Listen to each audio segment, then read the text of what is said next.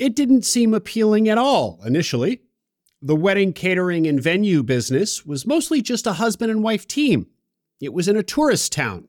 There was customer concentration, one-off client engagements, no recurring revenue, and it played in industries that he wanted to avoid, hospitality and food. But at the urging of the broker, today's guest, Nick Patrick, took a second look at the business. And upon closer inspection, he discovered a lot to like. High margins, negative cash conversion cycle, stellar reviews, 30 years of history. Oh, and an asking price of 1x, much of which the sellers were willing to finance. Nick bought this business using only $20,000 out of pocket. And while it wasn't his initial plan, he sold it just 19 months later. All told, he netted himself about $900,000. A remarkable story of taking a second look, systematically thinking through risks, and going all in. Please enjoy my conversation with Nick Patrick, former owner of a wedding catering and venue business in Colorado.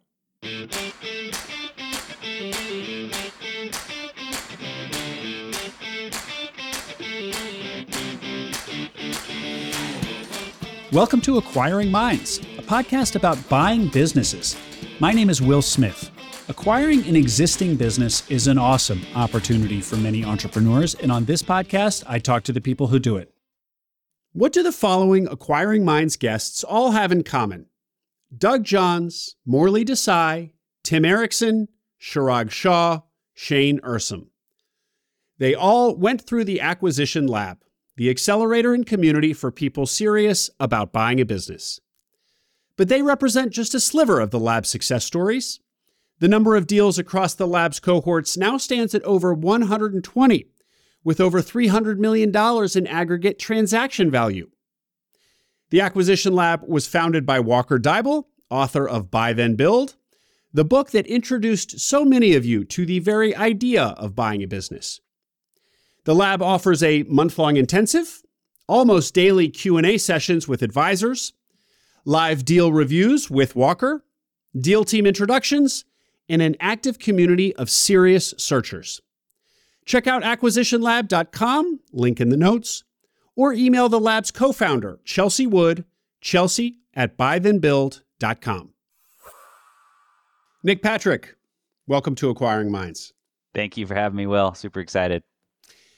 Nick, you bought a very small business, essentially a husband and wife team, in a difficult industry, operationally complex, consumer-facing, without recurring revenue. And you made it work, you stabilized and grew the business, and actually sold it 19 months later for a really great return, which you are going to share with us. We're going to get into the numbers.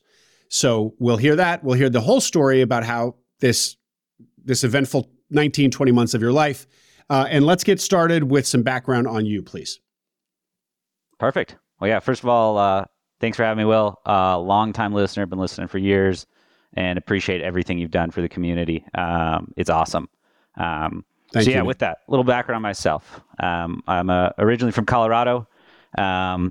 Entrepreneurship's been in my blood for as long as I can remember. So, elementary school, I was flipping video games, and then just scaled the size of my ventures from there.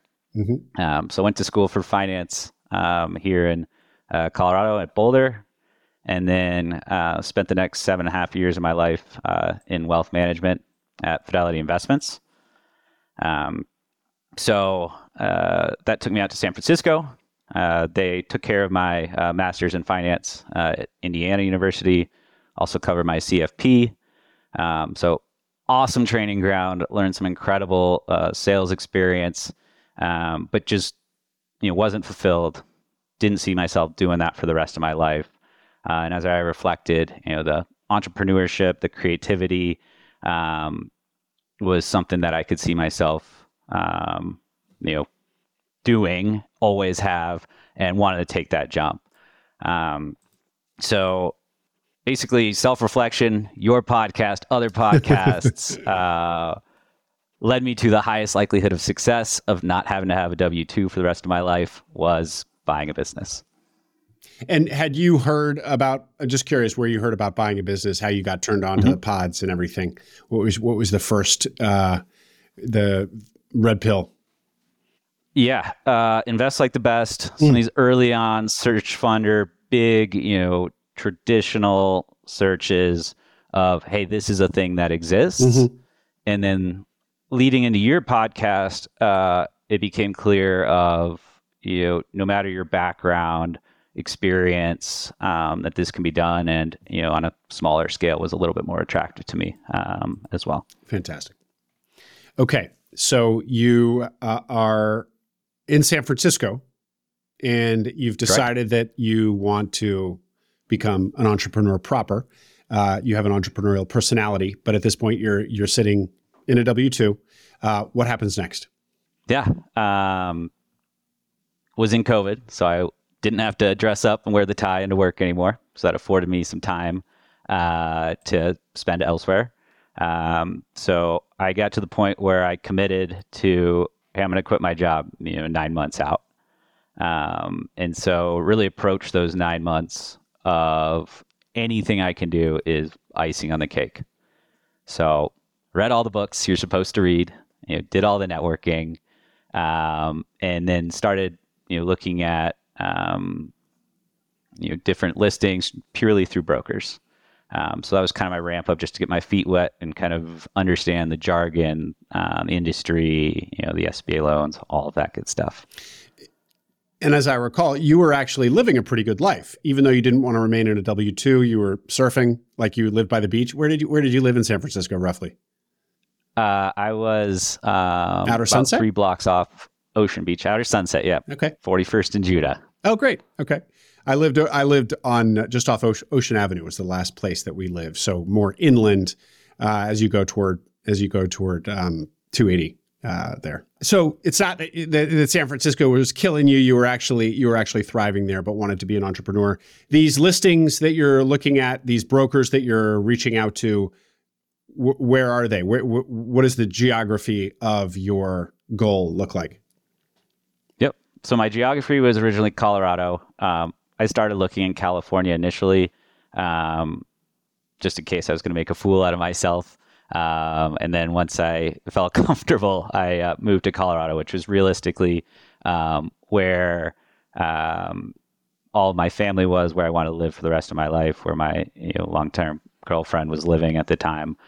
So that was 100% where I wanted to be for an acquisition. Okay, so you kind of get your feet wet looking at California listings, but ultimately this was going to be a path for you to get back to your home state where girlfriend and family all were, and where presumably you're going to put down roots. Correct. Great. Okay. Yep. So tell us a little bit more about this search. How does it go? And by the way, what does it look like when you're talking to brokers and you're in California? Are you telling them all that you'll move to Colorado or what? Yep. Yeah. So the story is basically just telling them about where I grew up, what's important to me, why I want to be in Colorado. Not many people who live in Colorado are necessarily from Colorado, so that flowed quite well. People could latch on to that. And to your initial question there, of where the search went, basically starting to talk to brokers, I'm getting every single new listing that's coming in via email, reaching out, had a one-pager I'd be sending to brokers, trying to get an individual call with them and explain, here's what I'm trying to do, here's who I am, here's my experience, what I'm looking for, and just to kind of build that relationship of new business comes along, maybe Nick's the right person to buy that business, is where I went. And what were you looking for? What were some of your search parameters other than state of Colorado? Yep. I had the traditional search criteria. So I was a little bit smaller, but $500K to $1 million of SDE, your traditional recurring revenue, et cetera, et cetera. I was looking at everything. I had no clue. I didn't have a specific category, and just was trying to see everything I could with the goal of narrowing it down once I quit, move back, and really jump into this thing. I love that you were looking for the businesses that check the boxes, and you were industry agnostic. Except, as I know from our pre-call, you did not want hospitality. You did not want food. You basically violated every single one of your parameters.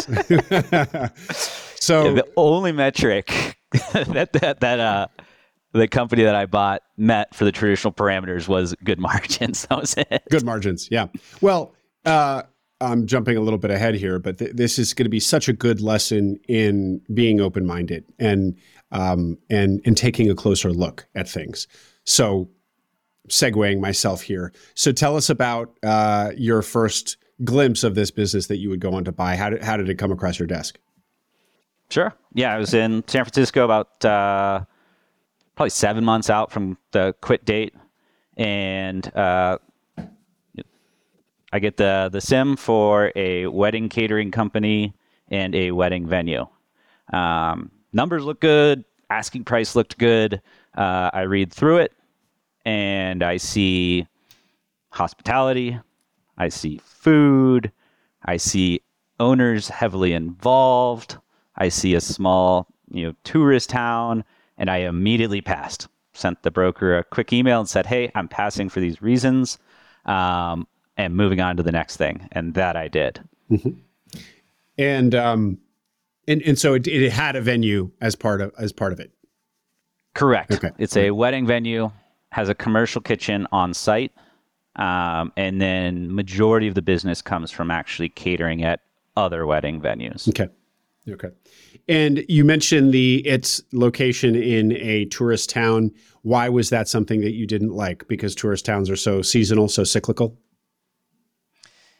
Yeah. The variety of issues. Being up in the mountains, you have a smaller workforce pool.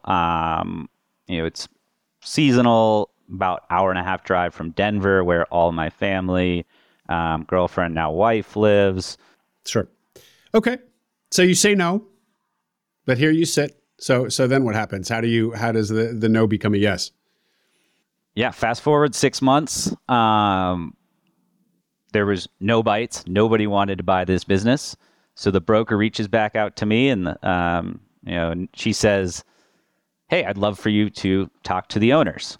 And I'm about a month out from quitting my job. And I said, "Hey, I'd love to talk to the owners. This would be perfect, no risk opportunity to start talking to an owner, get my feet wet in those spaces."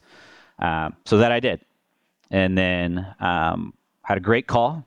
The owner seemed like an awesome person, very put together, business-minded, and went ahead and scheduled the time to go ahead and meet the owners from there in person, see the premise.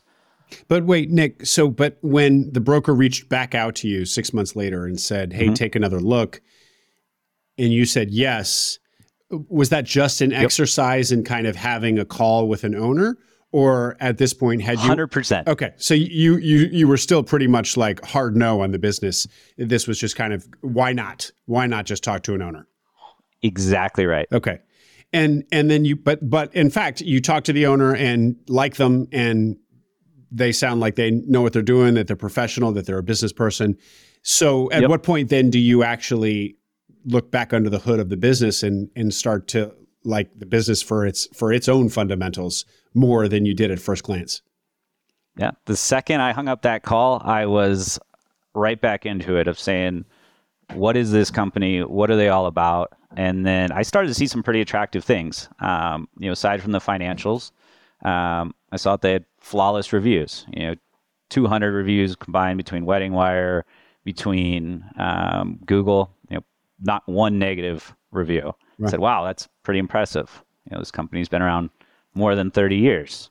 They're doing something right there.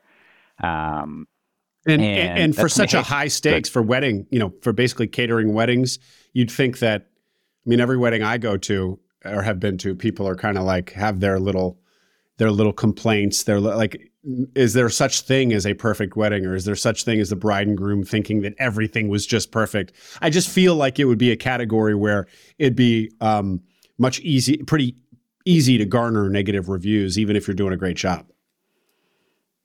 I would totally agree. But no, there is such thing as a perfect wedding. And we did a ton of them.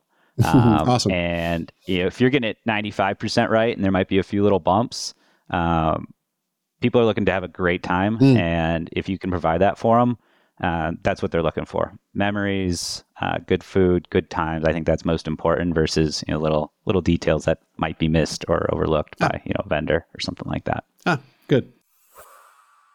Most business buyers acquire their target company using an asset purchase, which means that you've got a brand new legal entity that needs to be ready on day one to properly employ your new team. Payroll, HR documents, tax accounts, workers' comp, benefit plans like medical and 401k. You need to make sure all of that is transferred or set up on day one. Aspen HR understands this challenge and the delicate timing that searchers have to juggle. Led by a successful former searcher, Mark Sinatra, Aspen HR can assist searchers to ensure a seamless transition for the employees. If you are structuring an asset purchase, contact Aspen HR for a free consultation. They'll walk you through their proprietary checklist for asset purchases that assesses your readiness for HR, payroll, and benefits. Check out aspenhr.com or contact Mark directly at mark@aspenhr.com. So Flawless Reviews, and you said 30 years old. Yep. Okay. And when you say you talk to the owner, it's a very small business, a husband and wife team. Mm-hmm. You'll flesh that out for us a little bit. But who did you talk to, the husband or the wife? The wife. The wife. Okay, so you have this call. Then it goes well. You look more closely at the business, take a second, deeper look at the business, and then all these kind of details reveal themselves that are very positive, and you decide to do what? Visit them, you said? Yeah. So I started to peel back the layers of the onion. I said, this is pretty attractive. I still don't like the industry, but it's worth seeing this through. Let's go meet the owners, see the venue. And go from there. So I carpooled with my girlfriend at the time, now wife, and the business broker.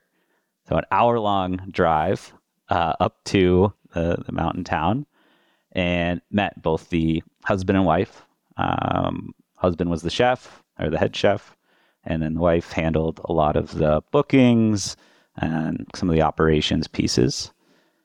Toured the venue. Toured the space. The wedding venue was gorgeous. It was, historic, old, intimate, awesome charm. Definitely some potential as you look at the space. Toured the kitchen. Toured, the whole premise, and I kind of liked what I saw. It's not that complicated of a business. They've got it figured out fairly well, and saw some potential. But still was not 100%, this is what I want to do. I'll stop there. Well, I'm gonna push on a lot of these weaknesses, or at least what looked like weaknesses in the business, because I know you kind of systematically went through and figured out how you mitigate each of them. We'll get into that. But give us more of a picture of this venue. So is the venue, what is that? Just kind of like a big open room with a stage at one end and a kitchen in the back? Or is it actually like a converted barn or some converted thing that's been repurposed? Yeah, so the wedding venue was about 120 years old, historic building. Originally was a residence. Through the years, it was a restaurant, a bed and breakfast, and then was converted about 20 years ago into a wedding venue, and the commercial kitchen was expanded. So it's a large interior space, 2 large outdoor decks, 2-tiered lawn. So it was good for about 60 people for a seated event. We could do both rehearsal dinners, actual weddings with ceremonies on site. And then we do all of our cooking for weddings at our venue or off premise. So other wedding venues on site there at the property as well. So you do also, Go ahead. No, please.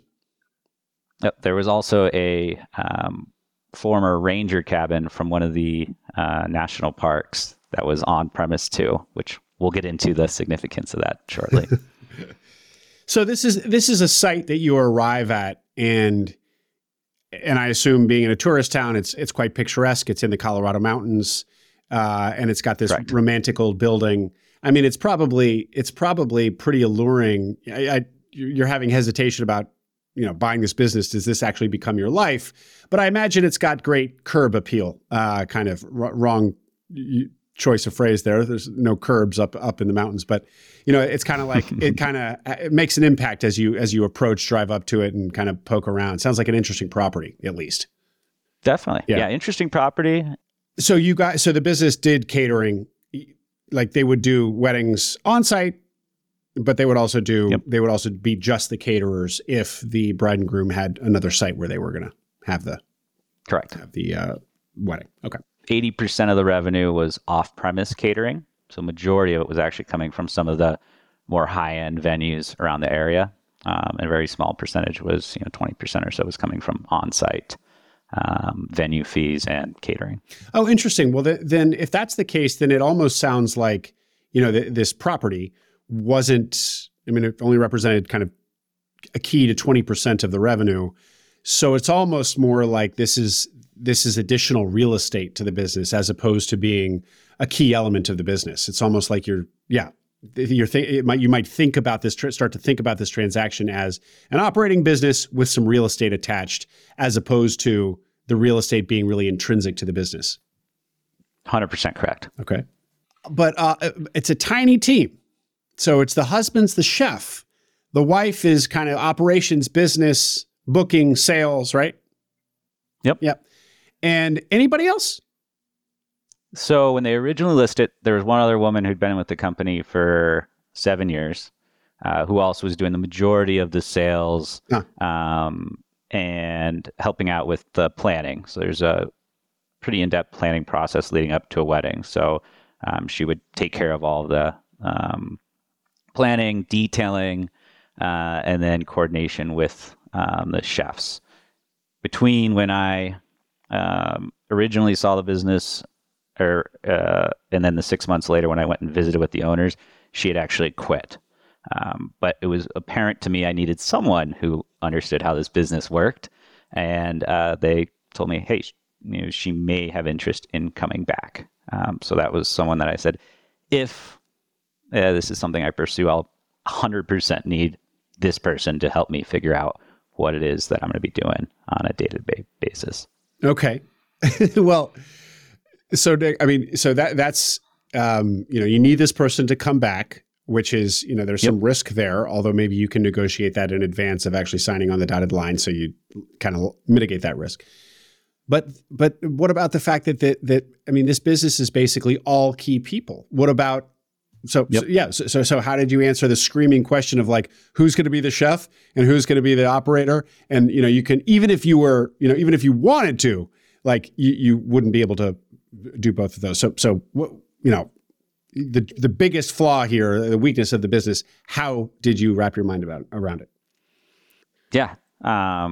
The seller said, hey, we have another chef who's here part-time. And I quite honestly said, hey, I can go and did post listings to see if there's interest in this town for chefs. So I wrapped my head around it of, we're going to have an extra period for the head chef. If I can't hire someone in a month, I'm going to have the opportunity to continue to keep the former owner and former head chef on, and had confidence, hey, I can figure this out. If I got a month, 2 months, 3 months to get a chef in there to get them trained, I feel pretty confident that I can get someone in there, I can pay them well, and get someone who can execute for the business. And you felt confident in that because the head chef / seller was willing to be involved for a transition and to train a new chef, and B, because you'd posted essentially this job opening before you even owned the business to kind of test the waters of the local labor market to see if there were chefs even available in the market to come fill this role. And you got a yes to that answer. You felt that there were. got a yes to both those answers. This is jumping a little ahead, but the sellers, you were about to close down this business about 3 months later if no one had purchased it. They're great people, still friends with them, and they were very open to just about anything in terms of helping me be successful. They really did see, and we connected really well of Nick can get in there, run this business, and had total confidence. So they were willing to make some, consolations to help me be successful. Mm-hmm. And this thing about them basically 3 months later, 3 months away from just shutting the business down, did you know that during the negotiation, or did you only learn that much later? Because that's obviously a big, that gives you a lot of negotiating leverage if you know that their alternative, the alternative is no money or some money from you. The brokers shared that with me prior to an LOI. So I became aware of that. The broker shared a lot of things. She was very open and really wanted me to be confident if I went down this path that, I understood what I was getting here. Tell us about that ride in the car with the broker for an hour and a half. Yeah, I thought I was going to get shook down the whole way. But that didn't happen. No, it was nice to chat with her. We, talked about other businesses, employees leaving, all sorts of different things. The business, the owners were going to be talking to, some of the advice she had given them that they had taken, other that they didn't, and just really learned a lot. And I have a lot of respect for the openness that was shared. It helped me feel more confident about the path I eventually went down. Great. So we understand how in your own mind you thought you'd mitigate the risk of the whole business basically being key people. What about some of this stuff around project-based, seasonal, et cetera? Some of the other ostensible weaknesses in the business. Yeah. One of the biggest things that I was looking for, so my experience at Fidelity was high value sales with a long sales process. So high ticket items were something I was experienced with, and that's something I was looking for in an acquisition. So that was an area where I felt I had an advantage and could bring a little something to this business. Tell us more about that, Nick. What do you like about high ticket items? Obviously, we all like bigger dollar signs rather than smaller ones, but the flip side of high ticket is that there's a long sales cycle, and the cash coming in is usually lumpier. So why did you like that, and what about that sales process did you feel like you could add value to? Yeah, I liked it because it's what I knew. Wealth management is you're going to be meeting someone. They need to trust you. You need to build that confidence, show that confidence, before they give you their money. Same thing with a wedding caterer. You're going to be trusting me with potentially never meeting us, since we're in a destination, with the most important vendor at your entire wedding. A wedding could go on without a photographer or any other flowers, but the caterer is responsible for setting everything up, folding the napkins, serving the food on time, following the timeline.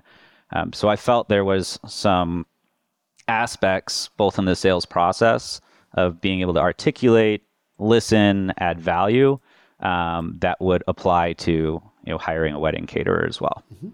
What else in the business? Were there any of these other risks that you saw that you needed to get comfortable with, or have we hit them all? Oh, there was a bunch more. Tell me. There was some customer concentration. COVID was very much still a risk. All of the employees, we had this seasonality. When you say all of the employees, so there were other employees. Were they kind of 1099 folks who would help you on the day of a wedding sort of thing? Correct. There was a list of 40 or so part-time wait staff who it was their second job, typically would work the event, so actually execute on the day of. So those were the only other quote unquote employees of the business. And I think that would sum up, the biggest risks that I kind of saw from the on-site, aside from the one specific to the industry. And what about the customer concentration? What did that look like, and how did you get comfortable with it? Yeah, so I was very scared that I was going to come in and take over this business. The owners have had it for 30 years, and these wedding venues are going to say, "Who is this guy? We don't really want to work with you anymore." And then, there goes 15% of my revenue, 20% of my revenue. So in the wedding business, if you were getting married, the first thing you're going to do is go find your venue. The second thing you're going to do is find your caterer. So a lot of when I purchased business, almost all of the business was on referrals from those wedding venues. So I was very scared that I was going to go in there and they were going to say, "Nope, we don't want to work with you anymore. We don't know you." And so that was another risk that I had to de-risk as best as I could as we get into the actual purchase. And you thought that you'd be able to do that. It was a risk that you were aware of, but just thought you'd absorb that risk and hope for the best and do your best to kind of go and approach these venues and develop relationships as early and as quickly as possible, sort of thing. Yeah, I asked for a specific plan of how we're going to approach that, outlaid that to the seller. That was a key risk to me. And then ultimately had provision in the APA regarding if we lost those venues, over a certain period of time, that a portion of the seller note would be reduced. And on this point about the linchpins being these relationships you have with the venues, how competitive is the local market where they how many other caterers are you competing with for the relationships with these venues? Yeah, so this jumps into some of the attractive aspects of the company. So being that it was is a small tourist town, this was the only off-premise catering company in town. The next closest competitor was 30 miles away and down a big steep mountain to get there. And I thought that was very attractive. I think that answers the question.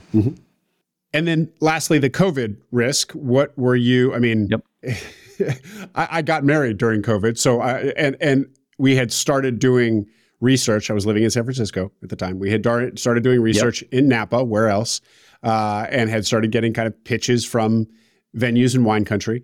So, and then basically had a COVID wedding in the living room of my godmother in Noe Valley. So we didn't go that path. So we're kind of exhibit A on why the wedding caterer industry got just absolutely hammered, at least in the first 6 or so months of COVID. So how did you wrap your head around that? I can guess like COVID ain't going to be forever was kind of your answer in your own mind. I hoped. I think at that point, nobody really knew. But it seemed to be getting better, as I recall. And again, a provision in the APA of if revenue dropped by X% based on COVID or something similar, reduction in the seller note again. Great. Sounds like you were really good about basically adding explicit language to mitigate all of these individual risks. I tried my best. So now let's go back to some of the positives as we were starting to touch on. Not a very competitive market. You were kind of a market leader. And what else? Yeah. By the time of closing, there was going to be over $1 million in future booked revenue. So I felt that was very much what I was ultimately buying was, there's at least some revenue in my future. It was about $400,000 in deposits, which would transfer upon the sale of the business. The history, the reviews were awesome. The natural moat, the sellers really connected with, felt great about them. And because you're booking wedding catering, quite far in advance, a cash flow analysis was actually pretty clear of when we're getting money, from these booked clients. So that helped me feel really comfortable that I'm not going to get the keys and then business is just going to disappear. So all of those were pretty attractive, on top of good margins, and my analysis looked good too. And what did margins look like when you say good? The SDE has an asterisk behind it because the two owners in the business, they were running a net margin north of 40%, 40 to 45%. I obviously thought that was ridiculous, but as you kind of back that out, I felt comfortable I'd be able to keep the company, north of a 20%, net margin. Mm-hmm. So let's talk about this $400,000 that's sitting in the bank account. And what the other thing you just said, the negative cash conversion cycle. So unlike a lot of small businesses that my guests acquire, in this business, you get your money up front, or half, you get the deposit, which I guess is half the cost of a job. And then you spend the money as you pay for all the expenses associated with your delivery of the service. So that's very attractive. It means that, cash flow shouldn't be too tricky to juggle in this business as it can be in other businesses. Maybe you'll correct me as the story goes. And then also you have $400,000 in cash that's just going to transfer with the business. So they're not like, typically if there's cash sitting in the bank account, a seller will say, that's mine. I earned that. I'm taking it with me. And then that's when you get into the kind of working capital, the buyer, get into the working capital negotiation. How much working capital needs to be in the business for this thing to operate? What's the oxygen need of this business? Sounds like they weren't thinking about it that way and they were just going to leave it all in there, and it was sizable, $400,000. So what can you say about that? Yeah, I think it's different than a lot of other businesses because these deposits were for future events. So the sellers hadn't necessarily earned this money, rather they just had received it for a future event. So it is different than most businesses in that we are getting paid well in advance. So a lot of this money is sitting there, isn't going to be used until 6 months later, 3 months later, 4 months later. So I thought that was incredibly attractive, and I'm still challenged to find, list more than a few industries that have such a incredible, negative cash conversion cycle. So that also led me to, that's a lot of money in deposits. What happens at closing? And then a little research, I said, well, okay. Based on kind of the numbers we've thrown around so far, I'm going to get a check, and a sizable check on closing. And based on what we've discussed so far, that's going to be well in excess of the working capital needs to keep this company rolling like it has been, in addition to hiring and the investments that I was expecting to have to make.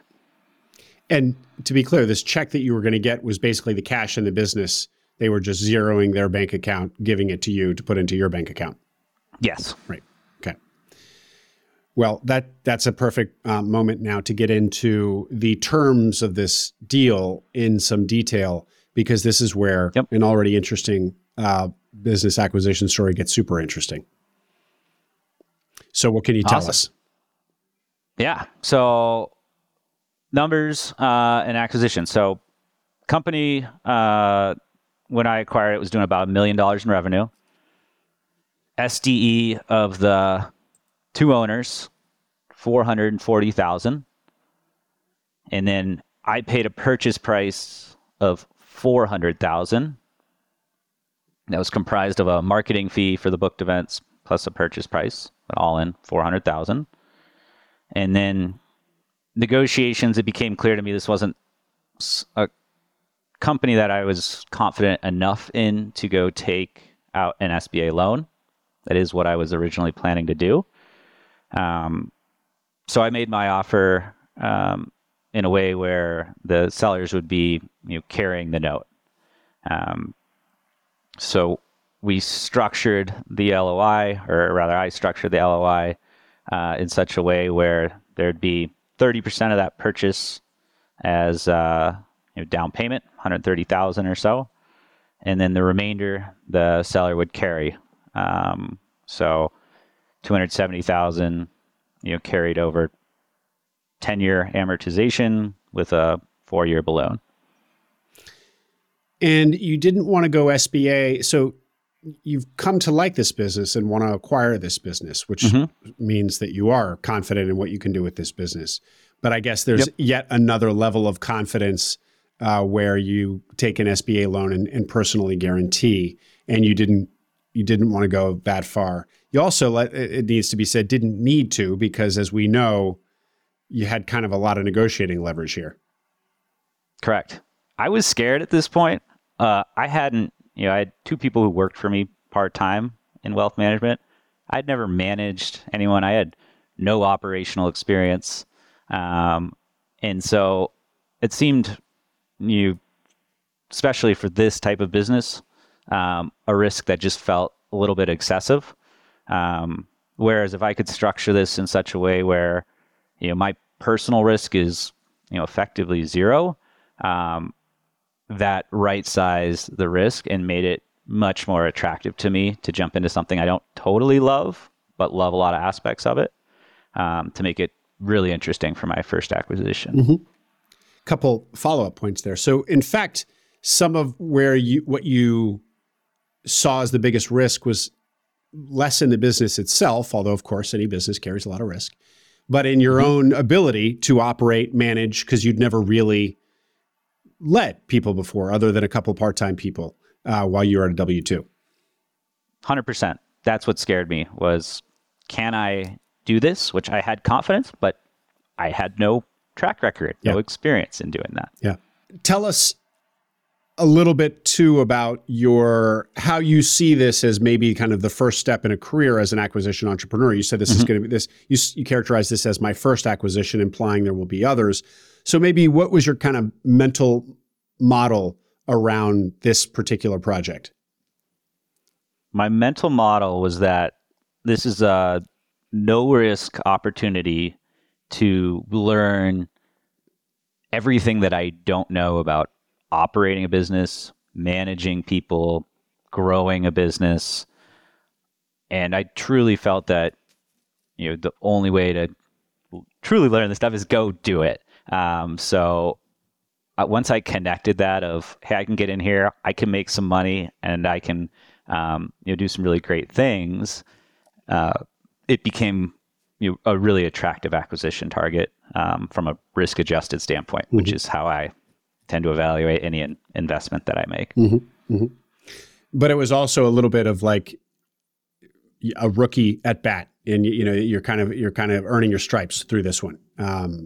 First step on free at bat, see how it goes, and hope for the best, if you will, and then we can see what happens once I get to first base. And how old are you at this time? I was 29 years old. Okay, 29. Okay, back to the terms of the deal.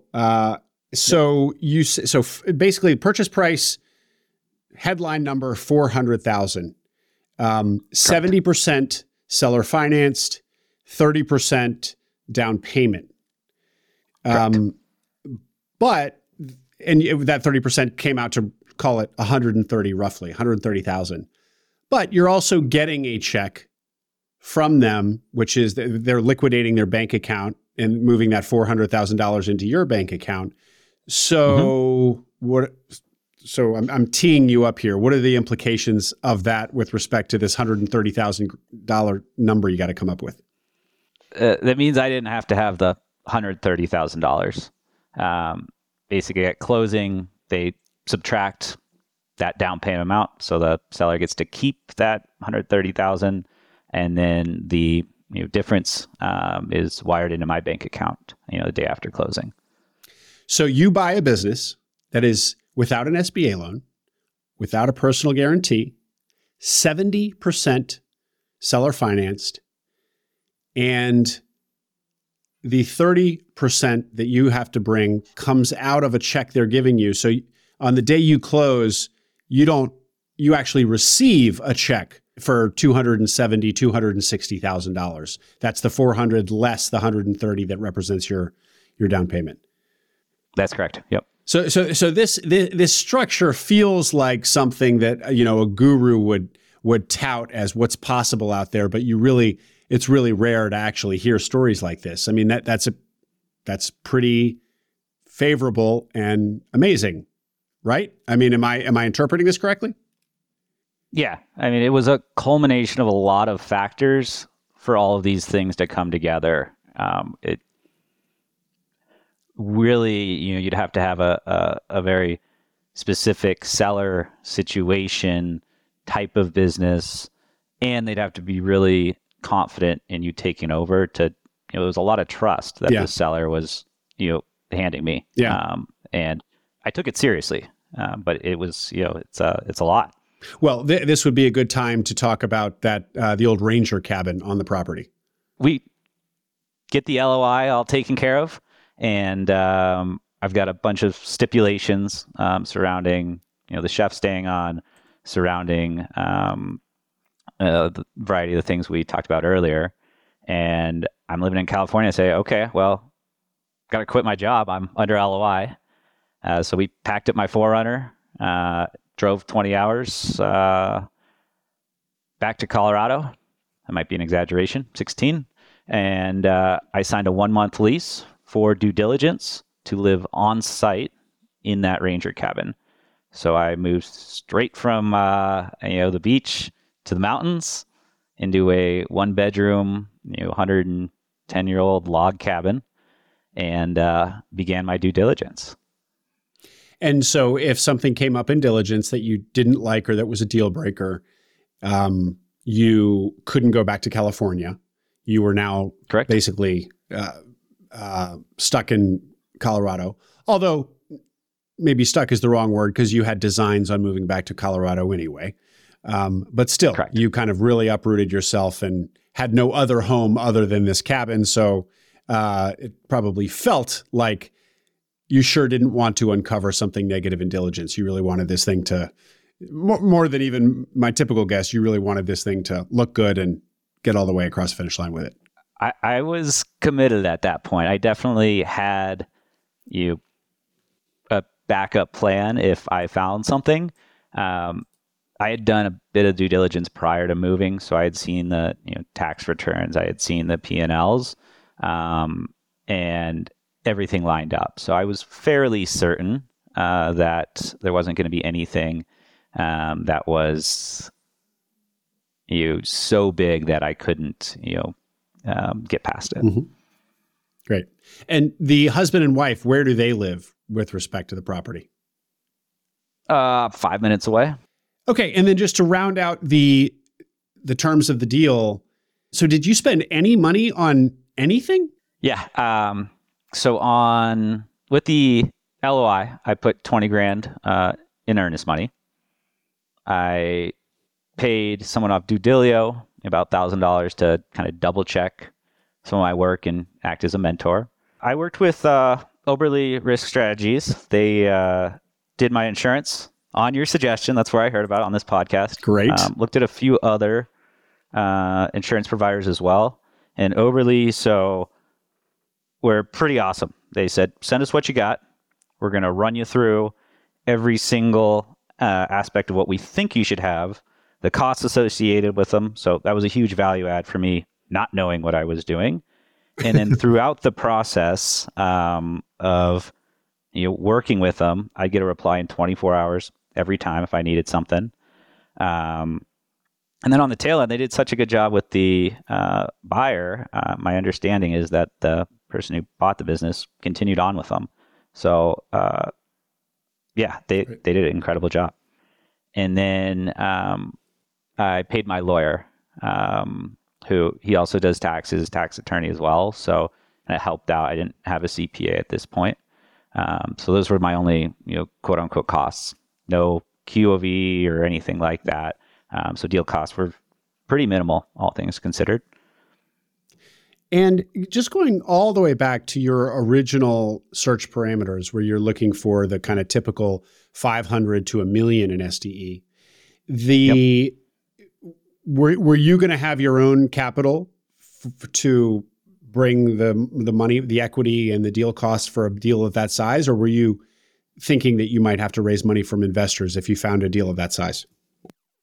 Yeah, I was planning to raise money from investors. So in that build-up period, while I was still working, hitting everyone up who will talk to me on Search Funder, investors, people in other industries, networking, trying to build, my list of people who may be interested in investing in me.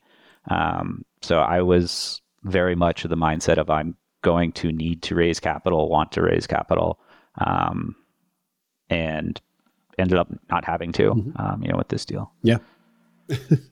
Not only not having to raise capital, but only having to actually outlay $20,000 over the whole process. Okay. So you're living in the Ranger cabin, doing diligence, and anything to say there? Anything you uncover actually being on site for a month? Nothing crazy came up. I was in there working at weddings, learning their systems and processes, what little pieces there were, and there absolutely was, just not documented. And it went pretty smooth. I'd meet with the sellers. At this point, I'd convinced the woman who had quit to come back. That was part of the LOI. So she was up there working again, and had made some headway on hiring chefs as well in due diligence. So for this month, you're under LOI, but you're effectively, maybe it's a little strong to say you're starting the transition, but maybe not. I mean, you're already starting to kind of hire for a business you don't own. You're doing what in a field service business we might call a ride along, where you're in the truck with somebody, but in your case, you're actually working weddings and kind of contributing to the operations as 100%. Yeah. Yep. Yeah. No, I was starting to get my feet wet. Once I started to get comfortable with all the numbers and all of those aspects, it was more of, all right, I'm going to be buying this business. What can I do to set myself up for success and attempt to make these first few months as easy as possible, which didn't happen, but that's okay. Okay. Well, maybe so it's, as I recall from the pre-call, you actually get through this diligence. Probably helps that you're living there to go quickly. It's a 30-day from LOI to close.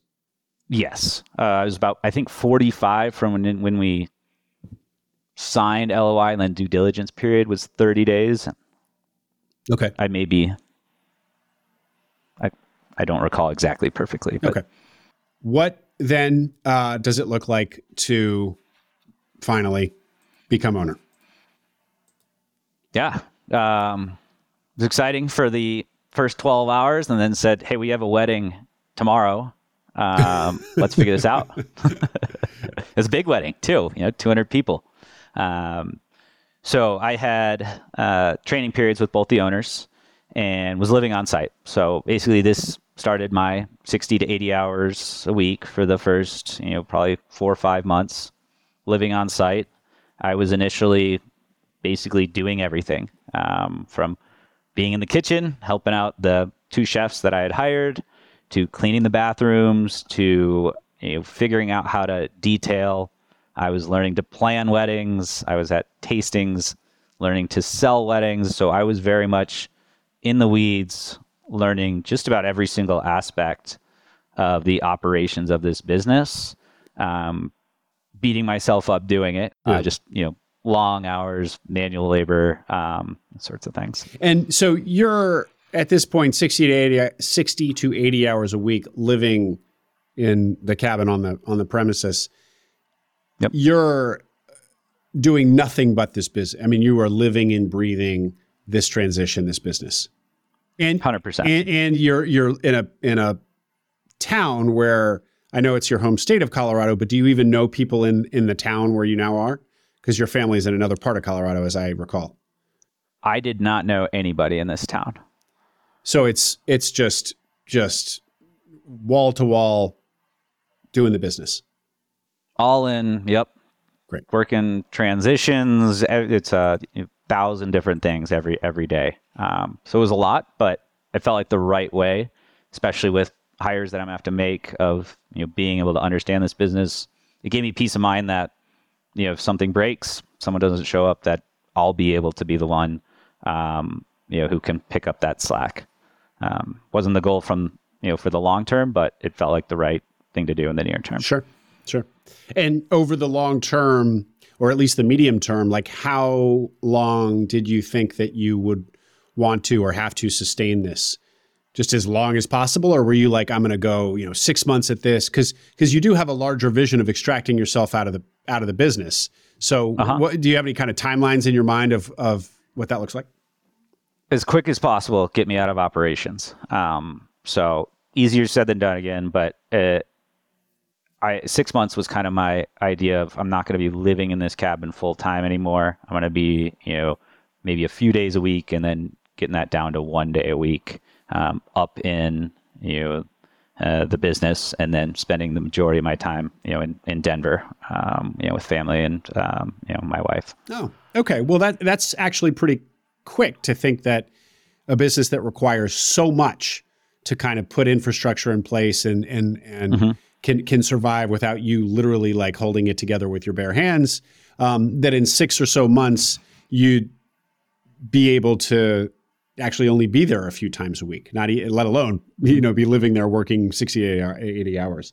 So you actually had a pretty, at least from my perspective, an accelerated, ambitious timeline there. And, you had gotten a big, strong taste for the business during the period of diligence while you're living there. But now that you're the owner operator, does it feel different? Are you learning new things about the business that only came to light now that you're the owner? Yeah, it totally felt different. People came to me for their questions and what to do, and I had to make decisions that I'd never made in my life before. And I'd never had fired anyone. I had never told anyone specifics of what to do, and a lot of this was challenging for me at the onset. I realized this later, but I think this is worth mentioning. I learned my conflict style is both to avoid and accommodate, and so that was challenging for me to address people and expectations and when they weren't met. So it was a lot of learning while doing, and a lot of learning about myself as well. Well, say more about that, Nick, because there's going to be some people who are conflict averse. I mean, I think probably more than half the population prefers to avoid conflict. There are those people who who don't mind fighting and are even drawn to it. But I don't like conflict. So talk more about somebody who's having to kind of get over his conflict aversion, conflict avoidance on the fly without training, first time. Give us more. Yeah. So it was really challenging at first because I didn't realize or put a name to it, if you will. So I was getting super nervous to tell someone, hey, you have the wrong shoes on, and you need to wear black non-slip shoes. And so, over time, purely just repetition, I got more comfortable with it. And then once I finally got through the framing of, forget me, it's best for this business, it's best for the clients, expectations that, hey, we're going to, these are the expectations of the business to execute and have the best possible event. Once I could put myself in that mindset, I was able to kind of get out of my skin and say, confidently what needed to be said. And so do you think if we saw you have an interaction where you're basically having to tell somebody what to do, one of your staff what to do directly, if we saw an interaction like that in week 1 versus at the end of month 6, that your performance would feel materially different? Night and day. Yeah. All right. Yeah. Learning how to lead. I love it.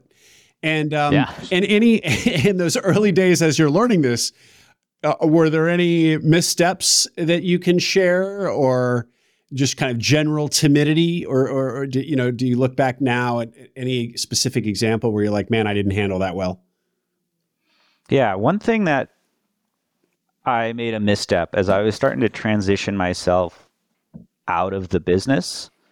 I didn't communicate it clearly to the entire staff. our kind of more operations person, was aware of kind of where I wanted to be in the business, but I didn't make it clear to everyone kind of where I was trying to put myself and wanted to spend time on the business rather than in the business.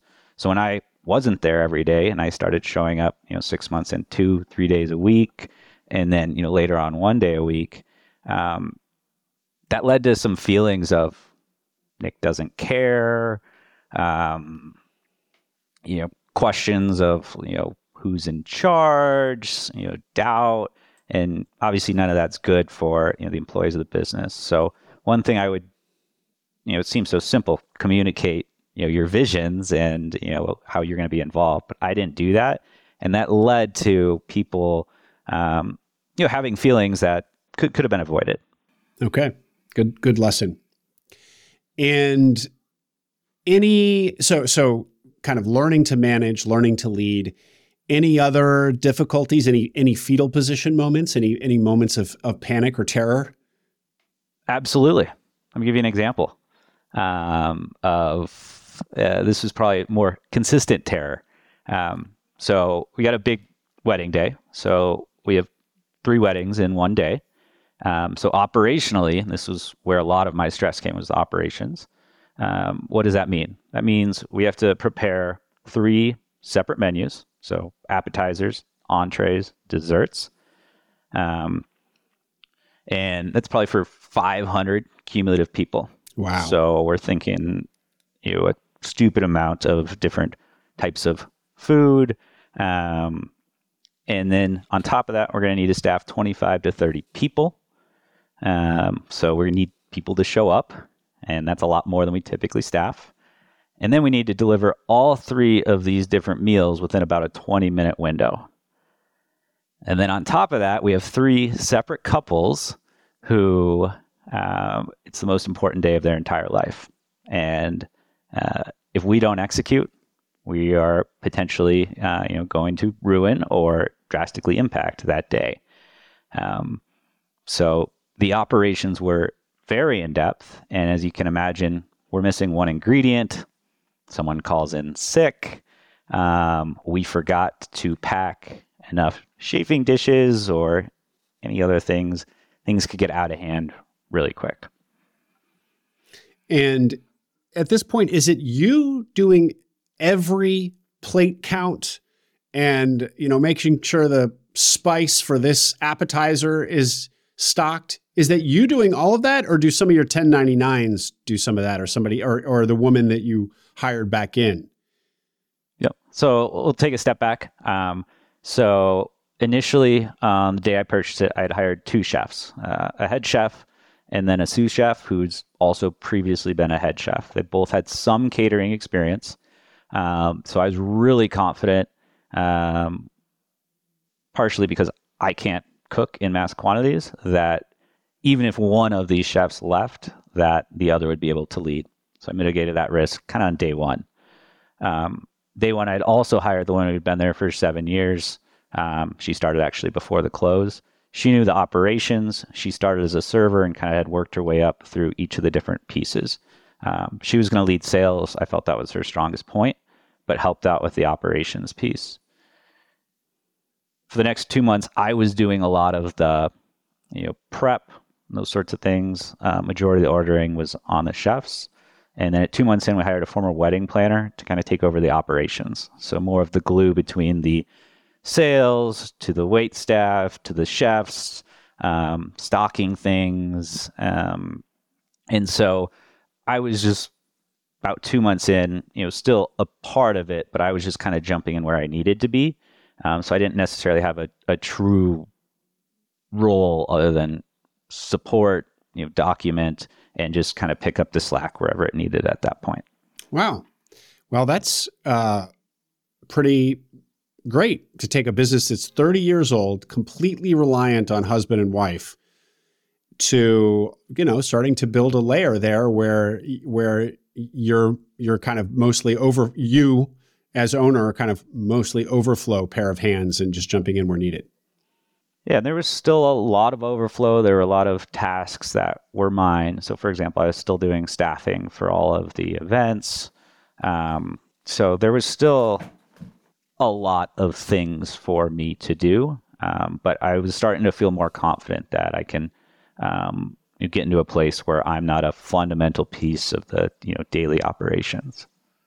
And all of these hires that you're making, there's enough meat on the bone to do that? So from one chef to two, you hire back that employee who was there under the previous owners, then you hire a wedding planner.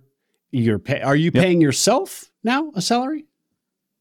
I was S Corp LLC. So I was paying myself, fairly minimal, $60,000 a year income. I did not take any money out of the business in the first year. We showed a profit. I could have, but the short answer is yes. There was enough meat on the bone to, basically afford me an income, have some left over from business earnings, and still pay each of these additional hires. And we'd been growing the business all along too. Yeah, I was pretty quick to hop on some of the optimizations, and ultimately led to the revenue growth too. Well, I want to hear about that in just a second, but I guess also this $270,000 check, $260,000 check that you just dumped right into your bank account. That gave you, and that money that was just kind of accrued profits over time. That money wasn't deposits that we're going to need to. That was all deposits. Okay, so that deposits. It's not like you could just do whatever you wanted to do. Like you couldn't hire new people out of that money. You were going to need to pay for the delivery of services with that 260, 270. Correct. Yep. Yeah. Okay. I will put a little addition onto that though. So with all the future booked revenue, we're going to continue to take in money, 6 months prior, or 50% of, a client's bill 6 months prior. So immediately from when I acquired was roughly the beginning of wedding season. So that 260 was continuing to accrue. So you could effectively, spend some of that on payroll and some of these other expenses, knowing that your cash flow situation is not going to become dire for quite some time. Okay. Assuming you're still continuing to book events, of course. Yeah. Great. Okay. So tell us about some more of these improvements that you're making to the business, other than just more headcount. Yeah. So there was, a fair amount of low-hanging fruit. It was a DIY Wix website. So got someone off Upwork to create a better website. I was focused initially on optimizing the sales process, and then, some of the operational stuff would follow second. So the initial goal was just a presence. Pictures and reviews sell weddings. Our pictures were terrible, and our wedding venue was underutilized. So new websites, networked with some of the photographers up there to do a styled shoot, get really incredible photographs of all of our different venues, weddings we cater at, and just put our venue on the map. A lot of people who even live there didn't know it existed. And then just making it really easy as well from the catering side of, hey, you filled out our proposal or request for a proposal, now schedule a Calendly. The odds of us closing business, if we could just get someone on the phone, about doubled. If we could get them to come to a tasting and try our food, we have a 75% chance of closing that business. So just getting us one step closer and just making it that much easier for the client to talk with us and talk with us quickly, really paid dividends really quick on the front end. And on that particular point, kind of like refining your sales funnel, that was where you were kind of, there was good business buyer fit. That was where you were leaning on some of your expertise from your previous job. Fair to say? Correct. Yeah. Yep. Okay. And then, coaching. I implemented kind of a sales process, consultative sales with the salesperson of, just adding consistency to every call we're on to talk about what's important to the client, but also what's differentiating about us as a company. And some of this other stuff, the improved website, the new photographs, properly marketing the venue, getting it on the map, so to speak. Was this all stuff that you only learned once you were inside the business, or had you seen those as opportunities from the outside? Majority of it was while I was in the business. Something like the G Suite, I knew, hey, this is what we've got to do. But a lot of it was just getting into the weeds and figuring out, hey, this is an inefficiency. What can we do to do this a little bit better? We've stressed really from day one, we need to document everything. So our process for our servers, here are your expectations. For our captain of an event, here's your sign-out sheet. What can we do better? And then, scanning that into the Google Drive, sharing that with the entire team. So just giving a full transparency from beginning to end of everyone who's a part of it, of how are we doing, and asking what can we do better. And that led to some really good ideas that I wouldn't have come up with as well. Mm-hmm. This point about the team. So really the team is, you've got eventually 2 chefs, you've got you've got a wedding planner, you've got sales and operations, the sales and operations person. But when you say team, I assume you also probably mean all of the 1099s that you are bringing back for events on a regular basis. Those folks as well. How much of a relationship are you developing with these people who work contract for you? Yeah. I would say depends. Some people might show up once a month. Others would show up, 4 times a week. But they were very much a part of it. They started to feel, hey, I made a suggestion that, we need to do this with the trash at night. That's implemented the next day.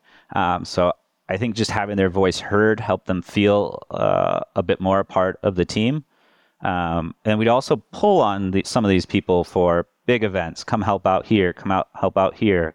Help us, do a walkthrough for an event. So it started to feel a bit more inclusive of, you're not just showing up for a gig job. You're showing up to be a part of something. And that something's the most important day of someone's life. Mm-hmm. And you're going to be fundamental in executing on that. Mm-hmm. So the business was doing about $1 million in revenue? Yep. And you thought a goal was to get it to $2 million and improve margins somewhat. Mm-hmm. Now that you were few months into the business, how realistic did that goal seem? A couple months in, it seemed realistic. We were able to raise prices quite a bit. We were way below kind of our competitors. We were able to increase the venue fees, and targeted getting a liquor license, about 6 months out. And our sales were kicking up. Our average event price was increasing. So it felt we had the workings to get to that 2 million. I targeted to be able to do that in 2 years. And we were starting to see that uptick, in the first few months. We have a lot of improvements. We're seeing, we're increasing our minimums. We're cutting out some of the, when I bought the business the previous year, they did 299 events. And I was able to say, hey, let's chop this bottom 20%. We're not even going to take those events so they don't make us money.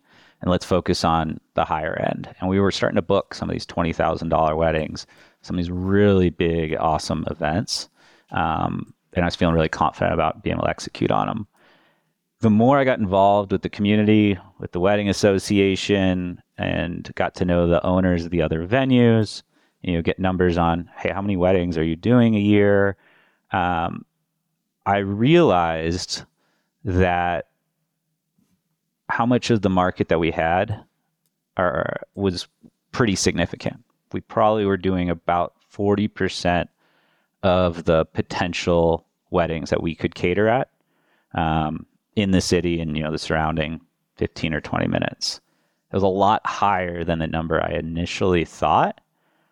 And the next highest competitor had less than 10% of that market share. So that was the point where I started to realize, this growth that I initially thought was possible, may not actually be attainable. So one of the And just so we understand, 40% market share is a lot, but it's still it's a ton to be clear for the audience, but it still, means that there's 60% yet to conquer. So, but in your own mind, so you're basically telling us that it didn't feel like, to double the business, it means going from 50 to 80% market share, which doesn't really happen. So so people understand that, like, there's no such thing as getting 100% market share in a services business, really.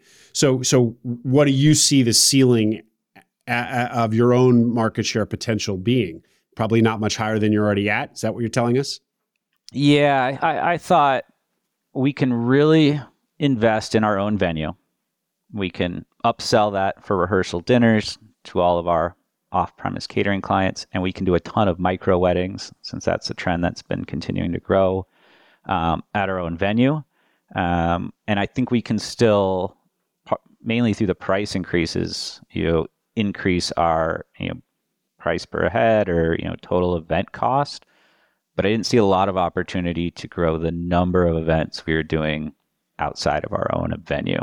So to answer your question, I thought maybe 1.5, 1.6 would be kind of where we can get to if we add a few more venues, and a little bit further out, maybe one or two that we weren't catering at very much, in the town. So this kind of de facto ceiling on where you think you can get revenue without totally transforming the business or pursuing some super aggressive geographic expansion means what? What does that mean for your plan?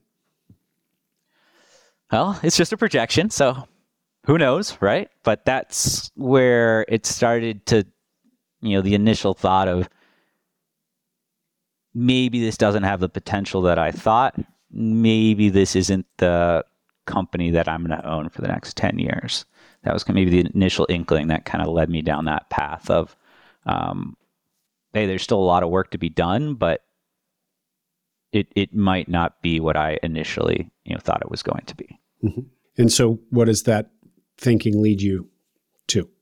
Well, that thinking ultimately led me to, a sale. So to put some numbers to it, the first 10 months I owned the business, so 2022, we got it up to about 1.25 million top line sales. And 2023, we were on track to hit 1.4.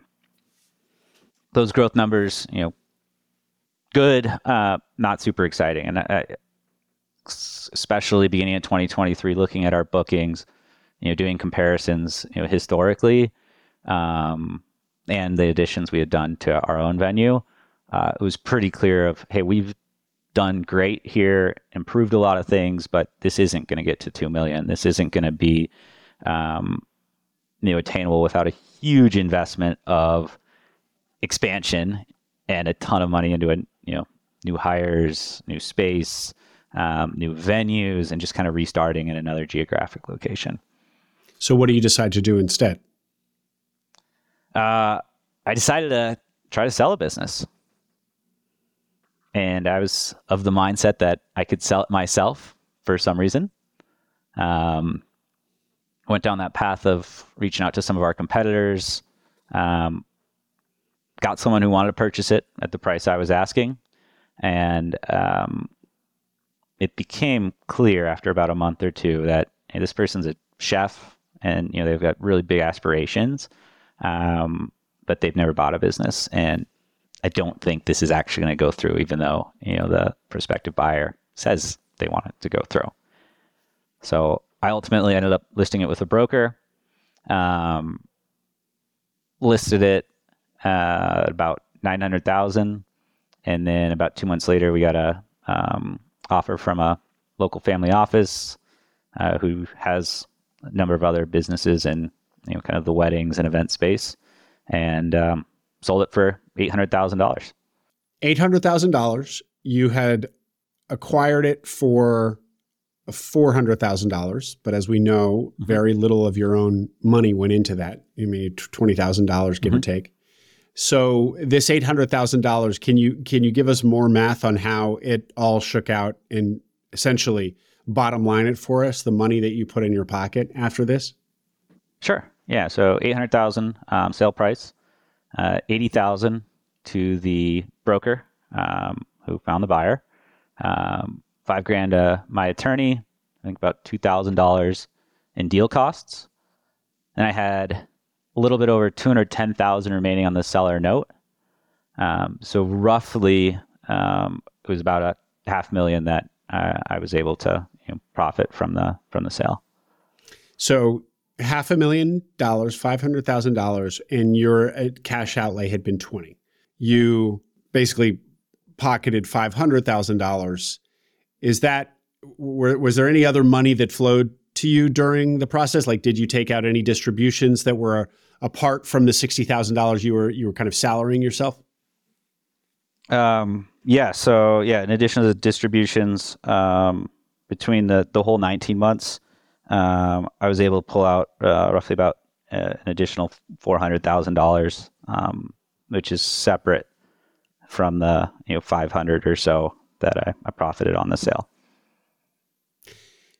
So you were able to pull out $400,000 in cash as a distribution to you as owner, apart from what you were salarying yourself. This is pre your sale of the business. $400,000 you took out of the business, not sitting in the business, but you actually paid to Nick Patrick. That's correct. So really, you turned $20,000 into $900,000. That $400,000 that you distributed to yourself, and then $500,000 later from the sale. So $20,000 into $900,000. So that's correct. Yeah. Well, that just got a little juicier than what I already thought was pretty juicy for 9 months of work. Glad we got that little detail as well. That's remarkable. Wow. Okay, well done. So I guess this just goes to show that this is like you have said now, quite a profitable business. There are things not to like about it that we keep returning to, but maybe we haven't amplified enough that what to like about it, which is that it's a high margin, very profitable type of business. Correct. Yeah, margins are huge, and that just comes with the expectations of what you're doing. How'd you feel about that? How'd you feel about, especially going back to your thought about this exercise being kind of like, am I even capable of owning and operating a business and managing people and so on? Talk to us about how you kind of reflected back on, how you now reflect back on both the financial windfall, but also the qualitative value you gained along the way. Yeah. It was surreal. The idea that, I could sell this business at a profit, made good income along the way. And, this might just be the beginning, or it is just the beginning. It was incredible. I learned more in, those 19 months than either of my degrees. And it was really impactful to me, and this was the hardest part about selling was, the employees. We were in a position to pay well. I had 2 employees who actually purchased their first house while they were working for me. And, that was, very emotional to, make those calls and share with them, that the business had been sold. The buyer, I felt, or is a great company, is going to afford, additional benefits that I couldn't provide.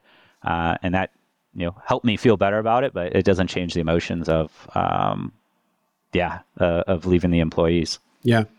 And on that point, or at least the point about the decision to sell, understanding, thank you for your analysis about this probably didn't have the long-term potential that you'd wanted it to, but you didn't want to kind of hold on to it. It sounds like your acquirer is something of a local holdco. That's presumably their plan with it. You wanted to move on to your next thing as opposed to holding it, but and being less involved, a little bit involved, but basically having it be kind of maybe the first business of a holdco, your own holdco. No, that definitely crossed my mind of the holdco, and yeah, this is challenging for me to answer because I had an operations manager who was close to a general manager and evaluated it, and I felt with this company and how operationally challenging it was, even if I wasn't there, it's still something, that I'm hearing about managing. I didn't have 100% confidence that this was the right company that I could confidently, put into a holdco manner and know that it's going to kind of take care of itself. Yeah. With, an hour or two a week. I didn't have that complete confidence. So I wanted to, kind of pass it on to the next person who could take it to the next level. It seemed to make sense. And to be clear, you felt that it couldn't be that business because it's so operationally involved and the stakes are high for your client, for your customer, the people getting married, most important day of their life. So it's not something, you treat every event as precious and there's so many details. It's kind of a business you got to really be in. Somebody really minding the ship tightly. Yep. Those things stressed me out. Even if I wasn't there, that wore on me. And so that was the stress, was the operations. And that was one of the pieces that, was a relief, and would be something I didn't want to carry with me, for 10 years, 20 years in a holdco. Yeah. And Nick, just reflecting back now, kind of more on this point, but tying it into how when you were developing your search criteria, you did not want anything in hospitality or in food, and then ended up buying something in hospitality and in food. How do you reflect back on those? What are your thoughts now on that industry, having seen it from the inside and being successful at it? Maybe you just, So do you have a different thoughts, or is it as advertised, basically in an industry that listeners should stay away from? I talked to someone yesterday who was looking at a catering company, and I stressed, this is a business that is operationally challenging. I feel very strongly that the wedding services business is an extremely attractive kind of niche, maybe not so much for someone who's trying to grow a traditional ETA type company, but it's a lifestyle business, and there are some different examples, but it's really attractive for a variety of reasons. Awesome margins, negative cash conversion cycle, and I think there's a lot of potential to take advantage of that in a variety of ways. Mm-hmm. Just to really net out here the value creation, you bought a business for $400 and sold it for $800, so you doubled its enterprise value. But that part of that was revenue growth, and therefore SDE growth. It was going to cash flow more, but also you put in, you basically built out, you operationally refined the business, improved the business. You built out a management layer, or at least much more than it had. Is there anything else that you saw as the key to this, basically doubling the value of a business in 19 months that we didn't hit? So, a few things. I bought it low. I bought less than 1 times SDE. The age-old saying of, you don't make money on the sell, but at the buy, I think applies, because I sold it, roughly 2 times SDE. It wasn't an astronomical price. That's a great point. Thank you. I failed to call out that you basically bought it for 1x SDE. Yeah, great. So I think that's probably a big aspect. Yeah. Made it more attractive to a purchaser. But that multiple's average for hospitality, 2x. The other aspect would be just the people. Everyone that was a part of is a part of the 2 companies, subscribe to the mindset of, hey, we're different than anyone else. We're going to have the best food. We're going to have the best experience. And I think everyone also having, I empowered them to say, if you don't know what to do, just make a decision. I'm not going to fault you if it's the wrong decision. The event comes first, and we're going to figure out money or whatever we have to after. I think everyone getting behind that and truly feeling that they were a part of something, they were empowered, and that they were going to make an impact for this person really helped when people would come visit with us, see us working, be a part of our events, that, this was something special and that this is who I want to work with. People are having a good time, enjoying what they're doing. So building that sort of community or employee workplace culture was culture. Way better word. Thank you, Will. Was hugely impactful with just being able to grow it and doing it in a sustainable fashion. Well, thank you for that. And it's a perfect segue to my final question, which is, as you sat in your W-2 looking forward at this prospect, and I'm entrepreneurial, but I've never actually had a business. Yep. Was it what you expected? Just the role in life and the experience? How do you, what was it? What you expected? Different? What can you say about just the kind of identity shift that you experienced? Yeah. Someone told me when I was at, Fidelity, that owning your own business, and they had done it previously, was, a lot of high highs and low lows. And I still remember that because there were a ton of high highs and lowest of lows. It was the most stressful job that I've ever had, but also, the most engaging and empowering and exciting. So yeah, it's a lot. It'll impact, relationships. You're going to wake up in the middle of the night and be thinking about things, but it's all worth it. And it's an experience that I want to do again. And I want other people to see that, hey, it's possible. You don't have to find the perfect business. If you're willing to get dirty, it doesn't matter what your background is, your experience is. If you're committed to something, and willing to put in the work, you can, be successful and have a good shot at it. Well put. And congratulations, Nick. It's great success for you. Thank you. Appreciate it. Yeah. Nick, if people want to reach out to you, ask a question, how do you prefer they do that? Email, Twitter, Search Funder. I got it all. Okay. All right. Well, we'll get all of that, put it into the notes. This Perfect. Is a great story, Nick. Congratulations again. And I love, aside from just the numbers stuff, I love the kind of central takeaway here of taking another look at things and not being overly biased in your search criteria, and really thinking through when an opportunity looks like it could be interesting, all of its risks, and then how you would mitigate those risks. And if they all feel mitigatable, maybe it's an opportunity worth pursuing, which is exactly what you did and were rewarded handsomely for doing so. So pretty cool. Awesome. Well, I had a great time. You're fundamental in me going on this journey. So big thanks to you. And I